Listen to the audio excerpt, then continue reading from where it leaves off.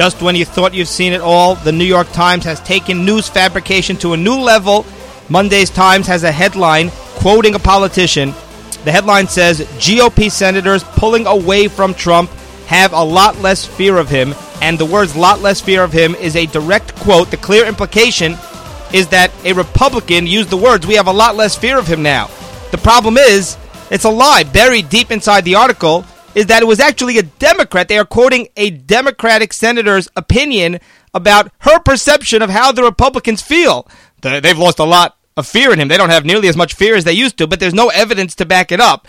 And you read the entire article, by the way, and there is no substance to back up this compelling headline, manufactured narrative here that GOP senators are pulling away from Trump. If you read Monday's Times and Washington Post, the narrative we're supposed to be believing, and the entire mainstream media right now, Trump has lost the party. Republicans are in disarray. It's total discord. The party's in shambles. They've lost all respect for him. He fired Comey, and the White House is imploding. It's the apocalypse. He fired Comey. He's been taping conversations. That's it. It's over. He's practically a lame duck. We might as well hold new elections now for the next president. Let Mike Pence take over. The problem is, you look at the facts. It's made up. The mainstream media wishes that this were the real narrative. They're desperate for it, but it's actually not true at all. We'll explain all this coming up. First, I do want to update you on the embassy because Rex Tillerson, Secretary of State, on Sunday said that we're still considering the move of the U.S. Embassy to Jerusalem. He says we got to see how the governments are going to respond. And he says specifically Israel. We need to see how Israel feels about this. And is it going to be a good thing for the peace process or a bad thing? And he says maybe Israel actually will view moving the embassy as a distraction, in which case, of course, we're not going to do it. Now, Benjamin Netanyahu responded within a few minutes saying, quote, the Israeli position has been stated many times before. Moving the embassy will not harm the peace process. It will do the opposite. It will advance it by righting a historical wrong and shattering the Palestinian fantasy that Jerusalem is not the capital of Israel. So Netanyahu makes it very clear, listen, you're not going to blame us. In other words, what's happening here is, and I'm okay with this, Rex Tillerson, they're looking for an out, because that would obviously be the easiest route here, if they could say, listen, it's bad for Israel. We want to move the embassy, but it's bad for Israel. So he's kind of fishing, seeing what the response would be, saying, listen, if Israel doesn't want this, then obviously we're not going to do it. Now, Benjamin Netanyahu immediately issues this response saying, no, guys, we want it. You want to say no, it's going to be on you, but don't blame us. And look, that's kind of how the political strategy works, I think. So, I'm okay. We'll have to see what ends up happening, of course, but I can understand Rex Tillerson trying to do that. However, Shelley Adelson, the Las Vegas mogul, big Republican donor, is very, very upset. Now, he donated $5 million to Trump's inauguration. That was the largest donation. And he and his wife also spent over $80 million on Republican campaigns during just the last election. Of course, he is a massive, massive donor to the Republicans. He has been for many years, very, very pro-Israel. And he is not happy with Tillerson. He says that it was not supposed to be contingent. He says Trump's promise was not contingent on the progress of the peace process, since that was always the rationale of previous presidents, and Trump's vow was meant to differentiate from that view. So Adelson basically saying, listen, Trump, you promised you'd be different than the rest. You didn't make this contingent, so let's make this happen. We will keep you updated. Very fascinating stuff. Back to the New York Times and the Washington Post. They have articles. It's just amazing to me because you read the headline and you think, wow, the Republicans have lost faith. And they just jump ship. They don't believe in Trump. They don't believe in his agenda and in his direction anymore. And then you read the actual articles. The New York Times, for example, they have less fear in him than they did a month ago. You read the article. I was surprised, like, wow, I didn't hear anything about this. But all right, fine. They're obviously quoting some Republican. That's what they imply.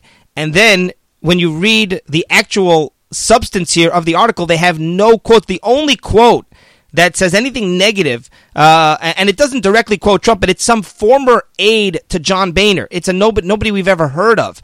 And then Senator Sherrod Brown, Democrat of Ohio, said, I'm hearing more and more of them say privately that they're more and more concerned. There's a lot less fear in him than there was just a month ago.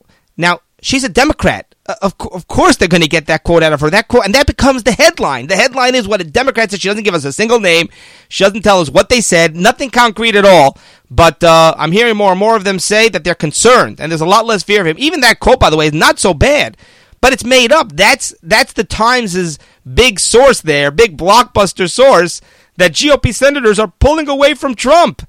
You cannot make this stuff up. And then you have former assistant to John Boehner, Kevin Madden, nobody's ever heard of, saying distractions like these can become a serious obstacles to aligning the interests of Congress. Again, not even a terrible quote, but that means that the Republicans are all jumping ship because some former operative of John Boehner's, for all we know, the guy's not even, maybe he's a Democrat. We don't even know what he's doing nowadays. And this other quote, Senator Susan Collins, Republican of Maine, says, quote, "It does seem like we have an upheaval, a crisis almost every day in Washington that changes the subject." Okay, that says nothing about Trump. Yeah, she's right. Every day is another crisis. But you know what? Who makes up these crises? It's the New York Times and the Washington Post. She's not condemning and bashing Trump.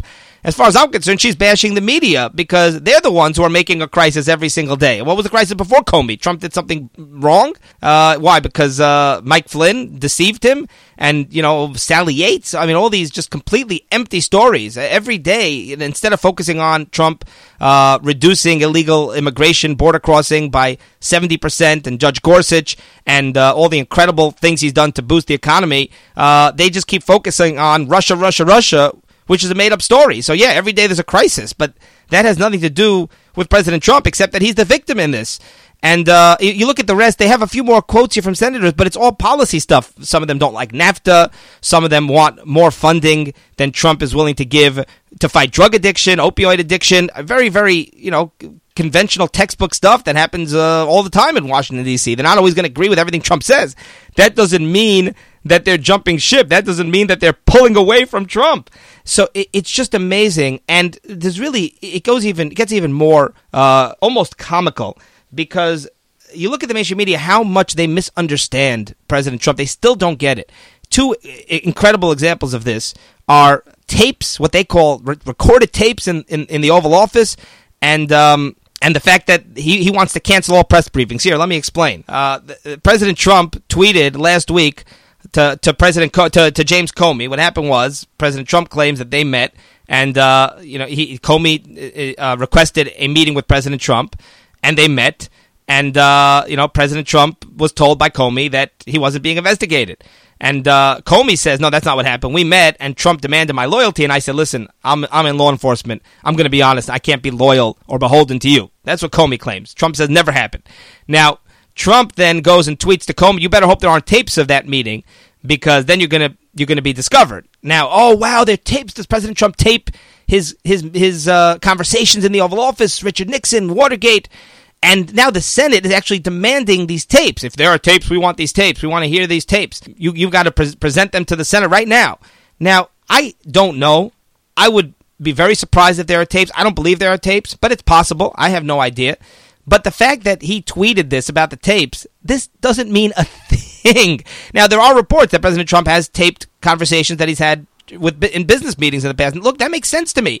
When there's a dispute, you pull out the tapes, and boom, it's right there. You can't deny what's on tape. So I don't see what the big deal is, and I don't see why the public has the right to know, but that's not the point. President Trump was not saying, I have tapes.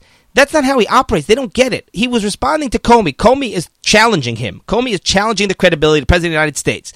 And Trump is saying, listen, you better back that up with the facts. It's very easy for you to say what happened, but listen, you better hope there aren't tapes. That's Trump's way. That's his tactic. That's the way he says to Comey, listen, I have the facts on my side, and the way he shows the public, listen, Comey's challenging me, it's he said, but I have the facts. And Trump has this way of talking, which is actually very powerful and actually very persuasive, which is, listen, buddy, what if I have tapes? Huh? Do you ever think of that? In other words, I'm so confident that I'm right that I'm willing to produce tapes if somebody has them. Now, does that mean he has the tapes? No, that's just his way of talking. It's a tweet. And for days, the mainstream media and the Senate are, oh, wow, Trump has tapes. I can't believe it. It's another Nixon. Oh, it's Watergate all over again. The guy has tapes. Now, again, maybe he has tapes. I have no idea. We may find out. We may not. But that tweet to me is not about tapes. And then he has this other tweet where he says, maybe we should cancel all press briefings. He says the press now he said a lot more than that. You have to look at the context, but the media ran wild. Oh wow, no more press briefings. See that? Freedom of the press. They're not going to tell us what's happening. No transparency. Sean Spicer and their media's in a frenzy because President Trump has threatened no more press briefings. If you read the context was no more press briefings. But they don't tell you this part. No more press briefings. We're just going to write it all down and give it to you in writing. And his point was, he says, you guys misconstrue everything anyway. We have a press briefing. You attack Sean Spicer. It's a game of gotcha, as Spicer himself said.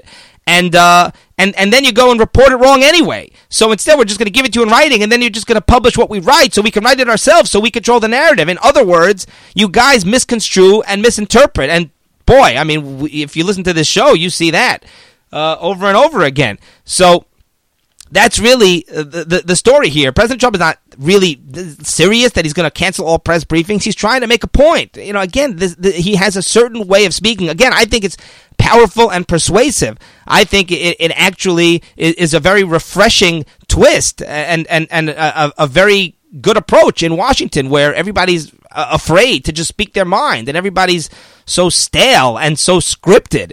And here you have a guy who actually is willing to just talk like a regular person, like you and me. Good for him. But the mainstream media just doesn't seem to get it.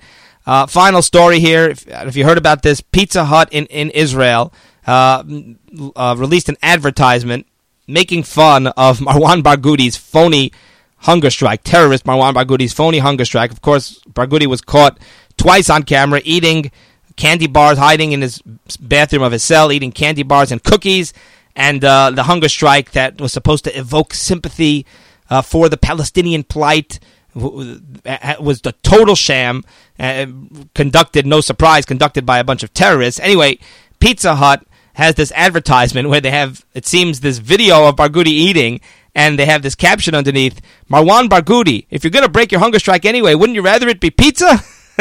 Good for them, making a mockery of this guy, which is exactly what he deserves. Pizza Hut International, the parent company, has condemned and apologized for this ad, and they said that franchise in Israel has now fired the marketing company that put together this advertisement. We're very sorry for offending anybody. Now, what is the problem here? Kudos to Pizza Hut in Israel, and shame on you, Pizza Hut International, for siding with the terrorist instead of all the rest of us who are exposing this guy for what he is, this fraud, this terrorist. All right, thanks very much. We have exciting stuff coming up here in the next few days that we'll tell you all about. Thanks for being here. My name is Yaakov M.